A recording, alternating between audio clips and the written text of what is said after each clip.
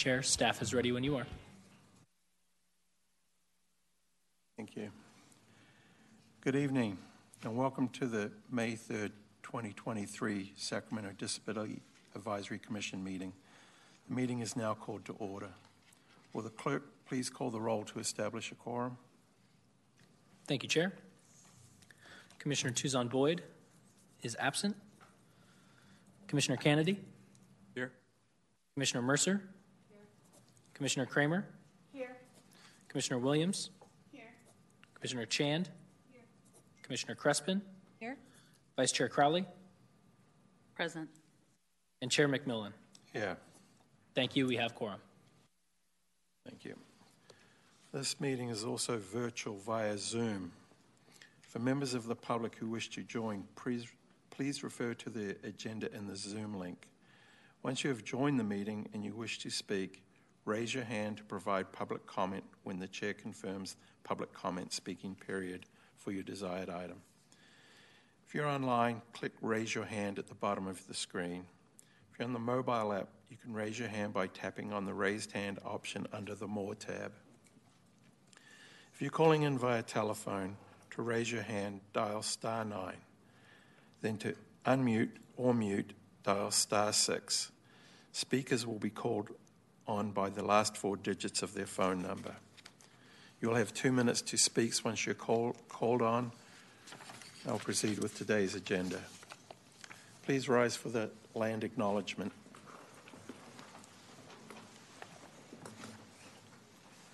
To the people of this land, the Nisinan people, the Southern Maidu, Valley and Plains Miwok, the Patwin Wintun peoples, and the people of the Wilton Rancheria, Sacramento's only federally recognized tribe.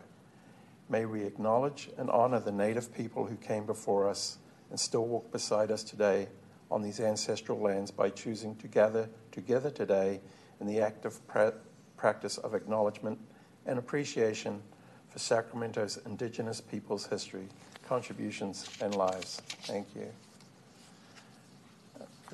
Commissioner Kramer, will you lead us in the Pledge of Allegiance? I pledge allegiance to the flag of the United States of America and to the republic for which it stands, one nation, under God, indivisible, with liberty and justice for all. Thank you.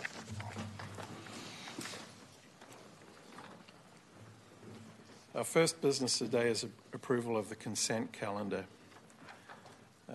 Clerk, are there any members of the public who wish to speak on the consent calendar? Thank you, Chair. I have no speaker slips from those in chambers, and I have no hands raised online. Yeah. Are there any commissioners who wish to speak on the consent calendar? If not, I will look for a motion to pass consent on the minutes and the follow-up log. Motion to approve, Commissioner Crowley. Second. Motion to second, Commissioner Mercer. Clerk, can you take a vote, please? Thank you, Chair. Commissioner Tuzon Boyd is currently absent. Commissioner Kennedy? Aye. Commissioner Mercer? Aye. Commissioner Kramer? Aye. Commissioner Williams? Aye. Commissioner Chand? Aye. Commissioner Crespin? Abstain. I was absent that meeting. Vice Chair Crowley? Aye. And Chair McMillan? Aye. Thank you. The motion passes. Thank you. Moving on to the agenda, we have one presentation this week. It's with the Audit Committee. Do we have someone present to present to us?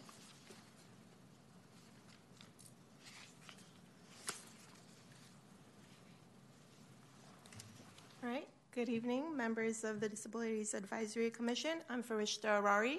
I'm the Assistant City Auditor. The recommendation that is before you is to receive and file the Language Access Audit Report that we conducted. This report was reviewed and approved by the City Council on January 31st, 2023. Both the City Auditor's Office and the City Manager's Office had been tasked by the City Council with evaluating the city's language access services. For the sake of efficiency and not to duplicate efforts, the auditor's office partnered with the city manager's office and a third-party language service provider, NIMSI Insights, to review language access best practices, compare it to the city's current practices, survey city employees and community members, and provide recommendations for improvement. NIMSI Insights is a market research and international consulting company that works with language service providers, enterprises, and government agencies. The city auditor's office worked with NIMSI Insights to maintain independence and to form our own separate conclusions based on NIMSI Insights' work. The city manager's office retains responsibility for the policy development process.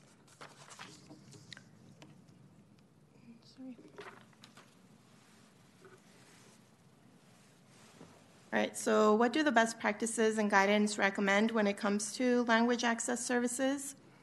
While the City of Sacramento may not be required to adhere to much of the guidance referenced in the report, the guidance can be leveraged to assist the city in developing a language access policy and in ensuring robust language access services are available to the community.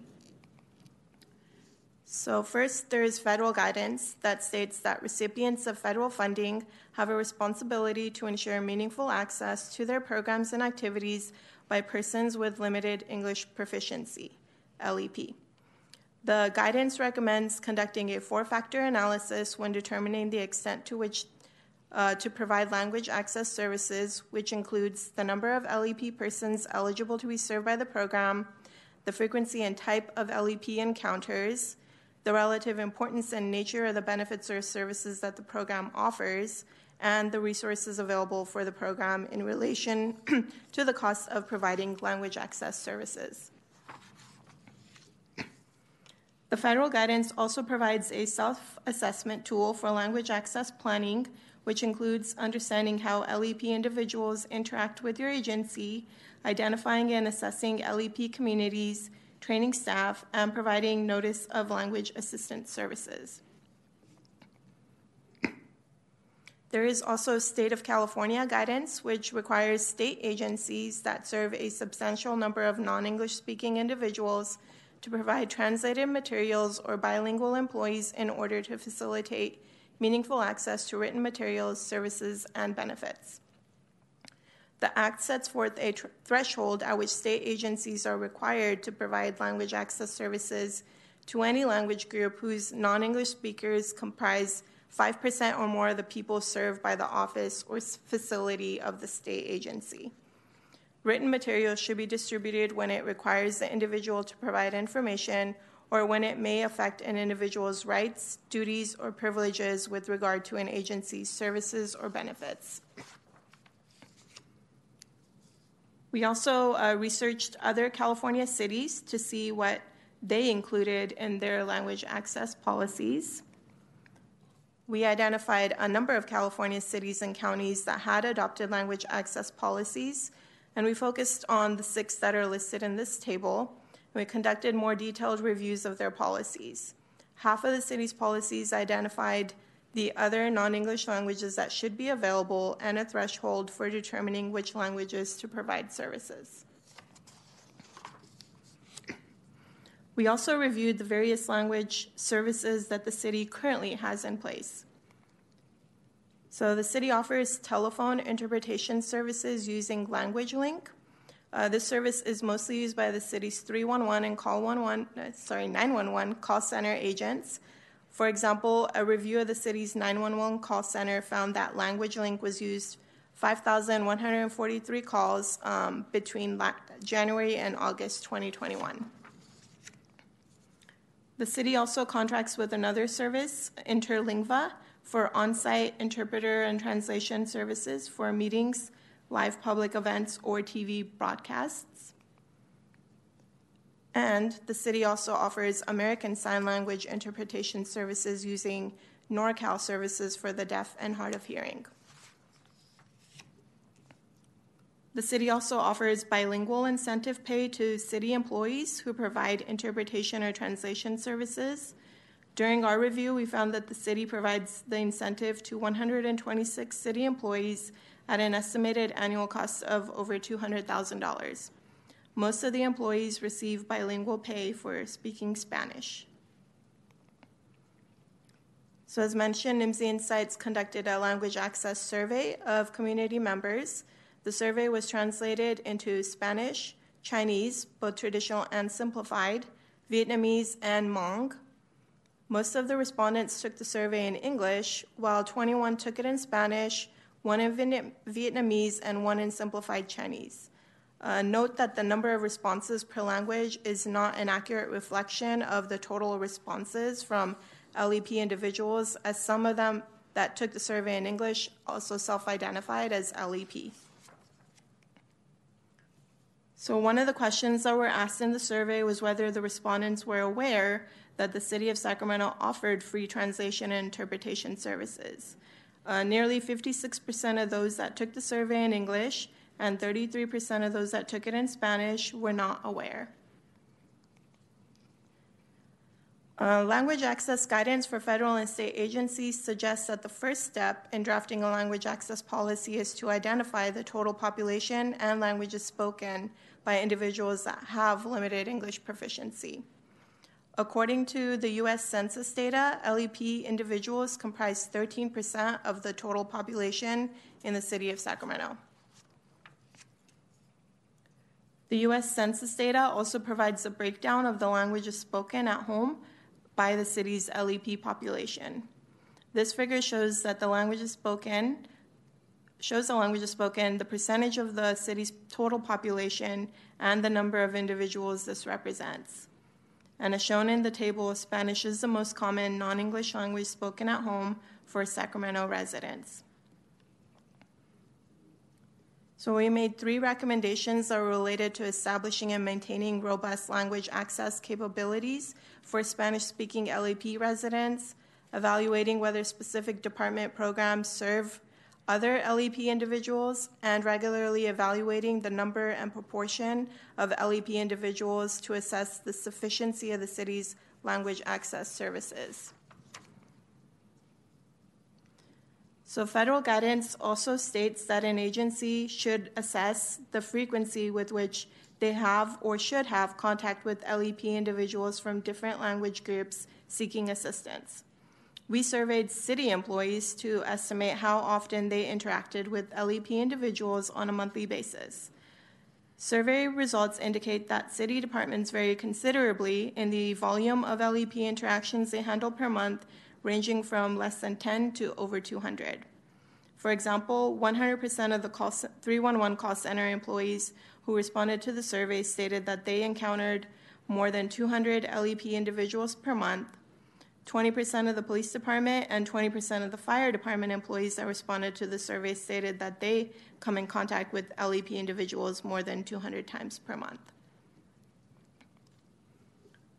We made 3 additional recommendations related to the frequency and type of LEP encounters, including providing guidance on whether programs should perform additional outreach to LEP persons, providing guidance on whether programs that interact frequently with LEP individuals should provide meaningful language access services at a broader scale than other departments or programs, and evaluating whether funding for language services is sufficient based on the volume of LEP individuals that interact with the city departments or programs.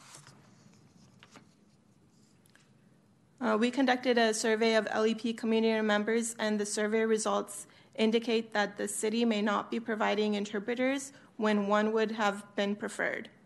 While not every situation requires an interpreter, several individual responses raise concerns that interpreters are not being provided in cases where rights, benefits, health, and/or safety are involved, specifically those where the police department or 911 did not provide interpreters.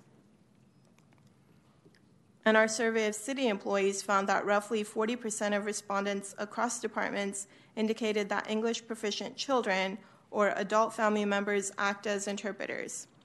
Federal guidance states that agencies should avoid using children, family, or friends as interpreters because it's difficult to ensure that they interpret accurately. Federal guidance states that when a particular language is encountered often, hiring bilingual staff is one of the best options.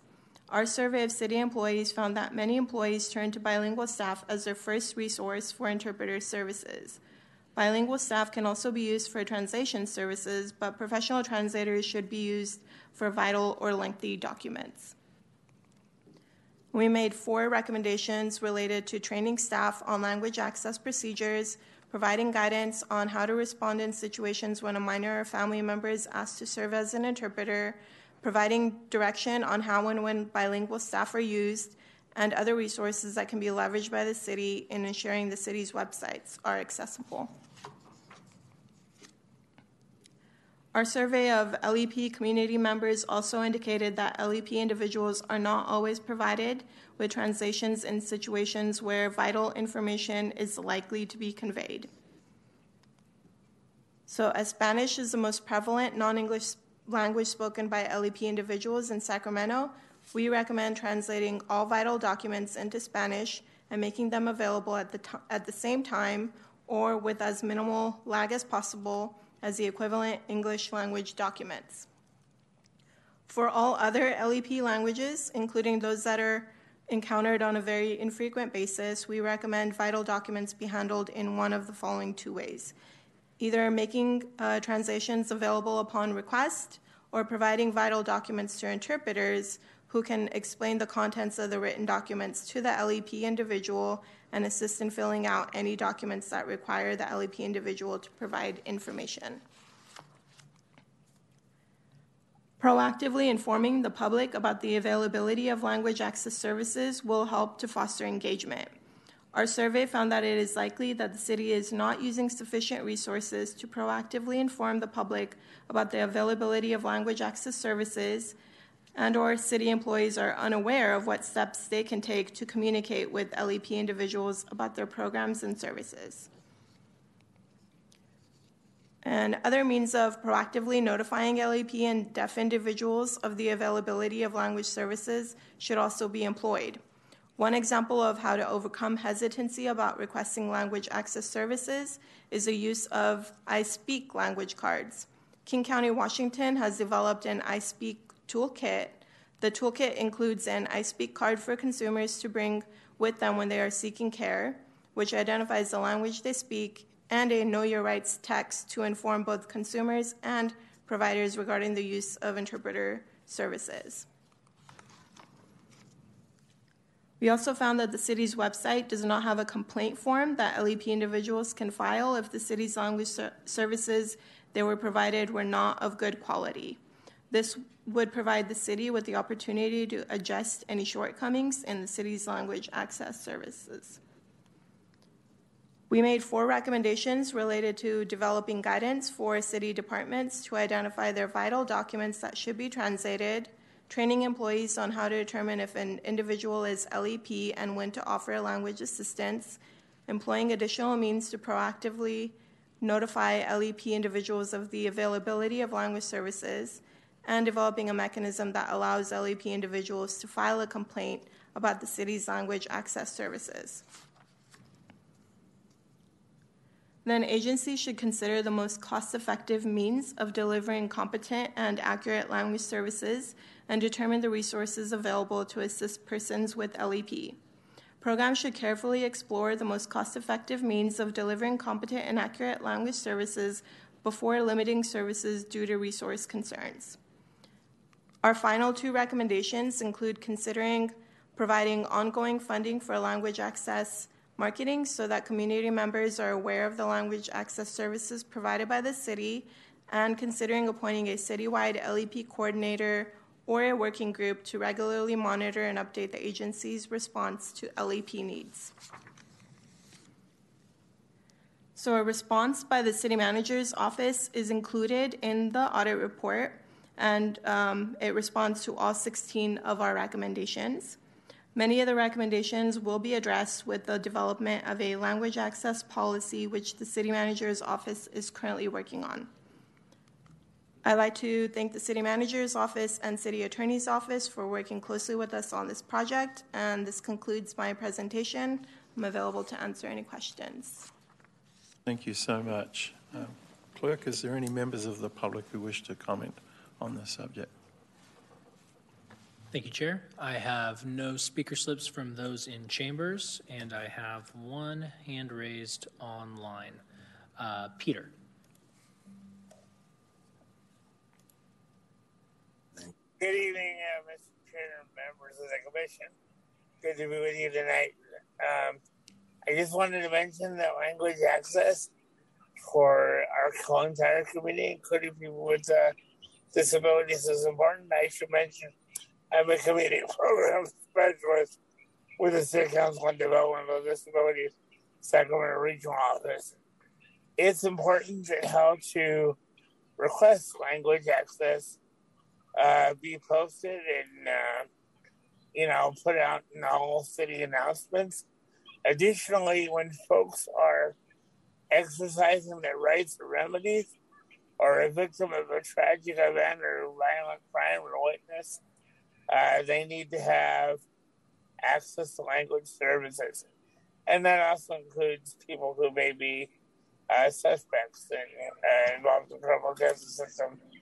Having family members provide that role or friends violates confidentiality, and oftentimes it is difficult for someone to feel freely to be able to discuss something that may be deeply personal or confidential if a family member or friend is present.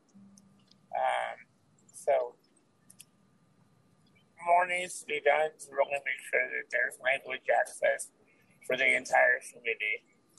And that also, I should mention, should cover putting documents in plain language.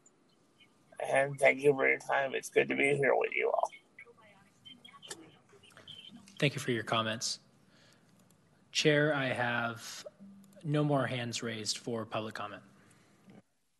Well, first of all, if I may go first, I'd like to thank you for being here and giving us this presentation.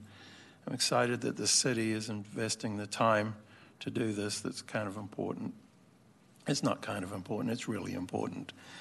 A couple of things.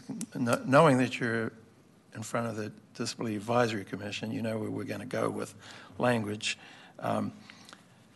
One thing that there are 10 million people in the United States with hearing loss or hearing impairment, and probably over 1 million people with total hearing loss. Although I see the threshold that was published there, it's for communities that have 5% of a population. And then when you look at our population, Spanish is the only one over 5% at 5.4%. So I understand why the accommodation is appropriately there. Also saw that there was outreach to what you called ambassador groups and engagement groups. And I thought maybe there could have been some engagement out to the disability community for feedback on this. I did notice in one of the stats there were as many respondents requesting American Sign Language as there were Vietnamese. So, there may be a greater audience there. I'm really glad we do provide interpretation services, so that's a good thing. The incentives for employees to learn other languages, I would like to see American Sign Language being an incentive to employees to learn that in the workplace, creating more opportunities and inclusiveness for hearing impaired employees. I thought particularly the police department might want to have that available to them. As we've seen, people with disabilities, not just hearing impaired, need a little bit extra help there when dealing with law enforcement sometime. Really happy to see websites and digital services included. That's really critical to this commission. I did also notice that many folks are not comfortable asking for help. Mm-hmm. So get this marketing going out there, which is really good. And I really like what the state of Minnesota has done for hearing impaired people, and hopefully we can adopt something like that.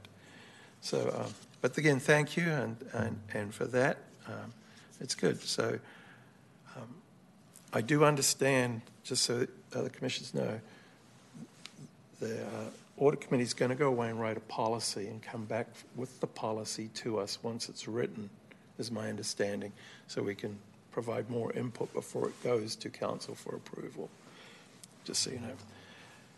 Anyway, next up, Commissioner Crespin. Thank you. Thank you for your presentation. Appreciate that. And as Chair said, this is vitally important, so it's great that we're taking a look at this right now. I do have a couple of comments and then a couple of questions for you. We talked about having staff on hand, if they just happen to be bilingual, be able to speak other languages other than English, that they could be used, and you're exploring, or the study's exploring, ways to do that. Peter also mentioned our public comment confidentiality as an issue, so I would just want to underscore that, and it would need to really be appropriate staff. So what I mean by that is staff who's trained in the topic that's being covered, and not somebody kind of pulled from a completely different department or something like that, so appropriate staff. Also, I noticed that vital services are defined federally, and I was just wondering and wanting to confirm, because I think you said in your presentation that the city did review its own documentation for what it considers vital. Is that true? That I think is a recommendation that we're making. That I don't think they've done it just yet. Okay, great. Yeah, I would think that would be great. And then my questions are, the first of three really is, what happens if a language is not recognized? What do you mean, like? If it's a language that our kind of most common interpreters on hand just don't recognize. If there's a voicemail or somebody comes into city location and is speaking in a language that is just not recognized.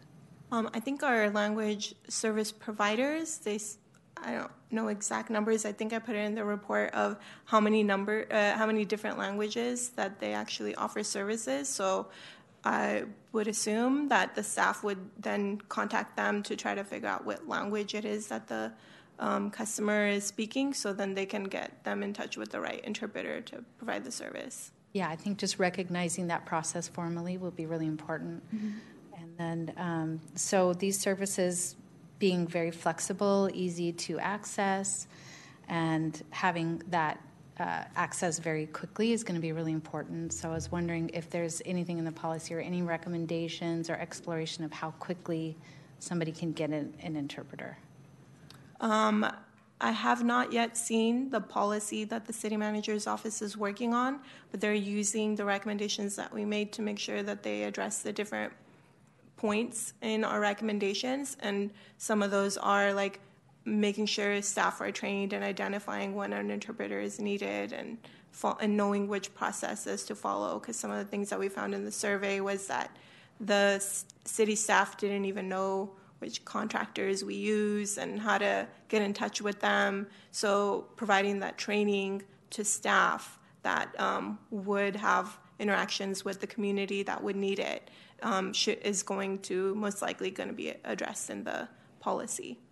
Yeah, and I think kind of the idea with quickly is sometimes folks are taking time off work to come to see city services or city personnel, and we would just want to have it as quickly as possible accessible to people.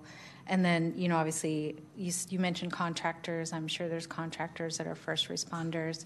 Also making sure that the policy addresses not just city staff and employees, but also its contractors as well, and what they're being expected to do as far as interpretation is concerned. Sure. All right. I'll make sure to relay that to the city manager's office as well to let them know. Thank you. Commissioner Mercer. Yes. I have direct family members who would have what I would say non-normative communication, but are English speaking, or were educated in English. My mother had measles as a 4-year-old and has had profound hearing loss. And at the particular time she had it, in the 1940s, it was standard to go over and teach them lip reading, not to go over and teach them ASL. So she does not have ASL as a language backup. Fortunately, she can read and write. But this has presented some some real barriers to her in accessing health care, in interactions with police and law enforcement, and other situations. First, I'm troubled because it strikes me the difference between the 911 police response over on this and 311. And I'm concerned that the police department is probably trying to slide by on stuff like that and allowing family members to go over and do the communication as much as possible because they don't want to bother going over and accessing the services that are available to go over and assist them with that. That I don't know for certain, but I suspect that based over on the data that's being presented and kind of how I've seen things operate. At the other end of that, so I have a mother who does not hear, and during COVID, this was quite difficult because people were around her in mask. She's relying on lip reading. It was a bad situation. And then, as you could tell, because she's had interactions over with law enforcement, her communication skills are not fantastic. On the other end of this, I have my husband who's had a full laryngectomy done after a brainstem stroke to allow him to eat. That means he cannot speak. So we have to lip read him. So that means that his communication skills are limited. I think going over and treating that card that you had for people who are non-hearing to present, I think it is a first step, but it's a lot more complex because most of the people who experience hearing loss, that happens as they get older. They do not end up learning ASL. They get hearing aids and they try and cope the best they can. I cannot even imagine, because I know there are people within some of these communities that were not raised in English, in environments that were English speaking, what it must be like for people who are in communities like that who have hearing loss or are unable to speak or something like that. And so I don't know that this document's going to be the place that this could be taken care of, but you're going to have to think about this entire problem, I think, a little bit more broadly. And I understand why we put the ASL thing over in here with people who are speaking other languages and can communicate in those languages. Some of them are not going to be able to read and write, though. They're going to be, essentially non-literate. And then you also are going to have people who are kind of falling between the cracks of not having ASL or something like that to go over and fall back on. And I think just looking at this from that perspective, I'm seeing some cracks.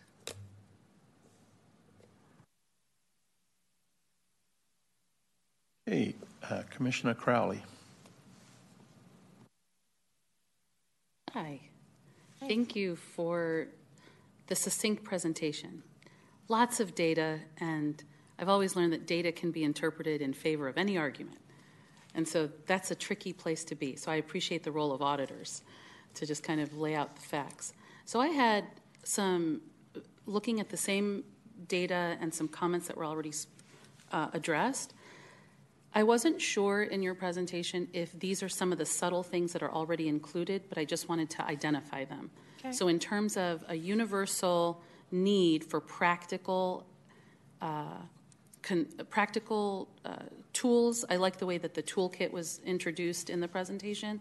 So this is in that realm of what are the things, however funding, however the policies are written, that in general, if someone is neurodiverse, has a physical condition that limits communication and literacy language, there's a cultural need for interpretation and sensitivity of communication and the simplicity of interpretation. All of that is a great deal of training that the recommendation to have a point person that would manage all that seems reasonable. But here it is that at any interaction of the city staff, that everyone realizes there's a need for increased time, because the citizen who's coming or the service table, whether it's on the phone, on video, there's a rush, and it's a sensitivity of, in order to allow for the staff and the individual seeking help and resources, there needs to be an accommodation of time, regardless of what type of service is needed to communicate better. The privacy, more so than confidentiality, having privacy where an individual has that autonomy is part of the mission of government. So that person be able to express with a trusted staff person of the city to have that privacy could simply be stepping aside. I'm imagining something like just a screen where there's just a physical representation. Could be a simple low-cost tool in the scenario and environment that these policies would be implementing for the staff.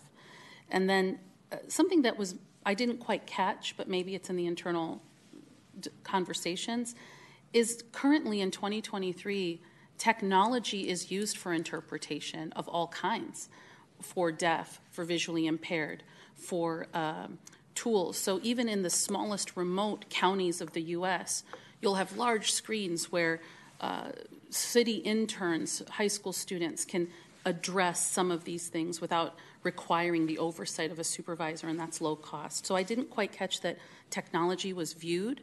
So things like adaptive and assistive technologies for communication is an entire category that didn't quite get recommended. And I think that's a very easy tool because we're in the century that we are in and the technologies have been upgraded within the city. And then also, when it comes to the toolkit itself, which is, there's so many availabilities of that sort of resource, something that is a point of service assessment tool is missing in some of these toolkits that I've seen before. What I mean by that is if we are a customer seeking a service, so if we're a citizen trying to receive something at the counter over the phone, the staff person is unable to assess quickly and therefore should have some tools, a button, a card, a tablet that simply says, here's the artificial intelligence that has been approved by the city. So since I don't immediately understand what you need from me, but you're present and I want to respect that, I'm going to start the policy process of implementing some interpretation. But in that moment, that human interaction between the person paying their taxes and the staff person that can't help them, to reduce that frustration and hostility that sometimes comes from a customer service standpoint, there's something in the toolkit that perhaps is a simple discussion in the marketing that includes making some Xerox copies right then and there, or having one tablet available so that another person can come and at least include, again, getting some privacy, getting some time so that others do not become delayed in their need for the attention of a city staff person or a service, and at the same time give the attention in order to have that person express themselves. Sometimes when there's a mental illness or some sort of disability which is not so clearly defined by literature, those are the moments where the staff need the most support. So if there's anything that as a commissioner I can say, it's that the sensitivity training along with that access of that point of service assessment, that will allow everyone to implement these recommendations that are being presented. And that wasn't quite clearly expressed, and I would have, I'm recommending that that is now in the discussions prior to developing these new policies for language. Okay. Yeah, I'll make sure the city manager's office takes that into consideration in their policy development and let them know. But that, yeah, the technology piece, it was covered a little bit on, the website and how we can use like Google Translation services, but also making sure that, you don't just rely on that because it's not always accurate. So making sure that there's somebody else that's also reviewing it and making sure that it's translated and properly, but having sorts tablets and stuff, that's a good idea if there are. Yeah, and specifically, yes, and I didn't mean to interrupt you. I just wanted to specify because I was part of those discussions, or at least as a citizen listening. It's unique to the individual And there are apps, there are software that can be purchased that allows on a minimum scale for that individual to say this is what the need is, without having to train and take the expense of an entire training, where that autonomy is built into the tech. So not the lens of translate something into a foreign language, but rather apps that allow individualization, and they're in the category of disability technologies, and that serves language needs as well as the other things that are addressed in your report.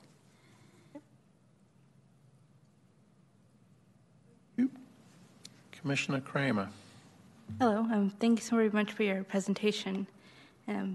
As we know, when there's an emergency, every second counts, and like from the start, it's important that the emergency services knows what is going on. And I know for some people, like whether it's a second language or with a disability, it might be harder for them to communicate what they need to emergency services, or for emergency services to be able to understand them. I guess my question is, do you have any plans on how, let's say, people who use sign language or people who are deaf or blind to be able to better communicate with the services, or for the services to communicate with them? I think some of the recommendations that we made is identifying when, language service providers or ASL providers are necessary in the discussions with the customer, and identifying that quickly, and then knowing exactly what steps you need to take to be able to help that person quickly, being trained on it as a city staff on, okay, this is the situation and I know exactly what to do because I've been trained on it. That's included in the recommendations. So.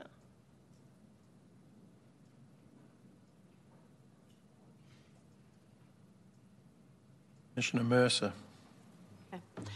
I just want to go back again that I think you need to think more holistically about it. It's not just ASL being available, but it may be it may simply be, hey, if this person can read and write, you can ask them to write, you can write down, make sure that you are writing down what you're trying to ask them, and things like that. And just, going over and I think some of the points other people are making over about for some neurodivergent populations, just going over and getting their affective filter down, especially in an emergency, because they may be freaking out. And those are people skills that don't require translation.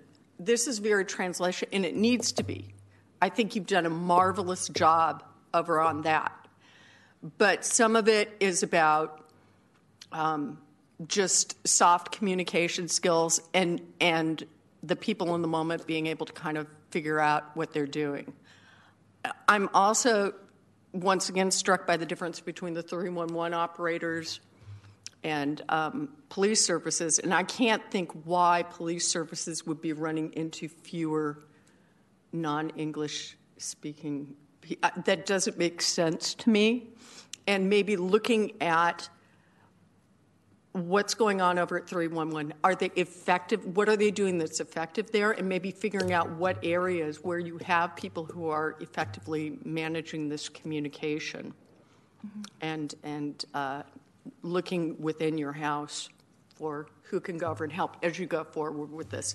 But some of it's going to be not translation so much as cultural sensitivity, and kind of understanding those things. And I'm sorry this is a very thorough presentation, and there's a lot, and I don't know if we can address all these things at the first crack of this, but we need to keep trying.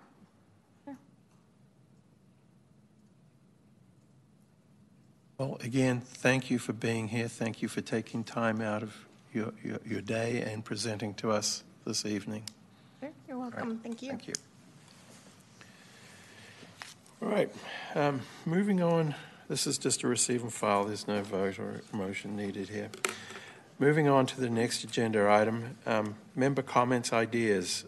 Any members of the Commission would like to speak on anything this time? Commissioner Kennedy. Recently, I was at our local baseball field, Little League baseball field, Collin Park, and my brother who has cerebral palsy, was going to watch my son play Little League. Unfortunately, there wasn't access or any sort of cement access to the bleachers that would allow him to watch the game. So what I did in my capacity as a commissioner is reach out to Josh, gave Josh a heads up. And, that process of, not only letting Josh know, letting the city know about a situation like this, it reminded me that we as commissioners, one of the jobs we have here is not only just to, sit here in the meetings, hear presentations, but we're supposed to be the ones that kind of have our ears to the ground, if you will, right? What are we seeing on a regular basis, that might be affecting the disability community here in Sacramento? I know Brandy has done a great job before in the past, whether it's, some of the issues with some of the parklets, or maybe we're not up to code, right? Or even what's going on over at the King Stadium. I know Brandy's done a great job of making sure that it really is accessible, and those very important handicap spaces that are near the stadium are always open. So I just wanted to share, something recently that I did, hopefully get the ball rolling to maybe increase access, accessibility, our local Little League field, and just encourage my fellow commissioners, if anything ever does come up, to contact Josh, to let the rest of us know. And, from there, I think we can make a big difference, big change here in our city. Thank you. Commissioner Chand. I just had a question. So based on the presentation that first I just did, does our comments and concern get to the city manager? I know she said she would mention it.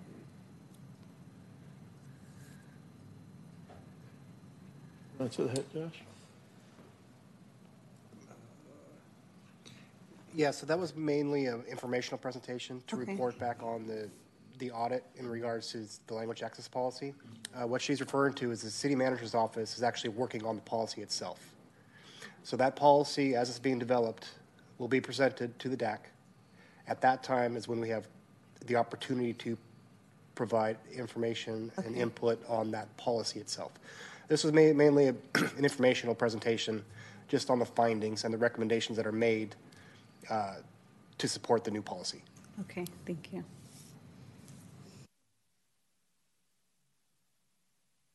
Commissioner Crespin. Thank you. I just wanted to share that We Embrace is having a resource fair on May 6th. It is a free event, and it's in Folsom from 3 to 5:30 at Folsom High School in the multi-purpose room, and that's at 1650 Iron Point. There's going to be over 40 vendors there, and looks like going to be some free carnival games and book and toy drive. So if you're looking for services, that may be a great place for you. Then also, it is summertime, and so this is can be a challenging time to find care and camps and things like that. So I did want to also mention that the Department of Developmental Services, their Service Access and Equity team, they just published their 2022 and 2023 Service Access and Equity Grant Program. They're going to be doing a briefing via Zoom on the 15th. So folks are interested in that. And then also the awarded projects by the California Department of Developmental Services has been released for the social recreational grants. And these are grants for community integration for children and adolescents. So that's very exciting. So there's a whole list of vendors. There was like 4 pages of vendors that were awarded grants that might be offering some services this summer. And then I was just going to encourage folks that if they were finding summer camps or summer opportunities, recreational opportunities, and they were concerned about, especially for minors, having that one-on-one support. And if they had that one-on-one support, then maybe they could do those things. If that was a barrier, definitely reach out to the regional centers check in with your service coordinator, because one-on-one support can be part of a budget. So that could be part of a self-determination program budget. So I just wanted to encourage folks to kind of reach out to their service coordinators. And then also, it is like the time of bills and legislation, a lot of buzz happening at the Capitol. I did notice that the State Council for Developmental Disabilities did release a list of bills that they're supporting, and there was 14 of those. And then just kind of being mindful of how some of our community are extra sensitive to some of the chemicals that are in foods. I'm definitely following AB 418, which bans 5 harmful food additives in California, such as red dye number 3. So just a couple of things to share. And then I just had one more note about summer camps too. The Mind Institute, I checked a couple of days ago, and I didn't see their summer camp on the website, but I know that that's going to be coming out as well. So that's it. Thank you. Commissioner Kramer. Yes, I wanted to share that over this past week, I got the opportunity to meet people from LPA, or Little People of America. They were having a convention here in Sacramento, and I got an opportunity to talk with them. And I think as commissioners, it's important for us to be able to interact with people or too, like even if they're not from our city, to be able to let them know that there might be extra help out there in their own cities, and be able to interact and hopefully be able to improve the lives of their communities through their cities. Well, thank you. That's it for Commissioner comments. Clerk, is there any public comments for matters not on the agenda?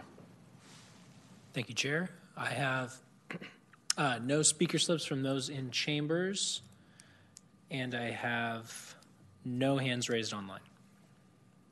Thank you. Well, I'd like to thank the city staff for being here in support of us once again, the presenters and any members of the public who've taken time to join our meeting. With that, this meeting is adjourned.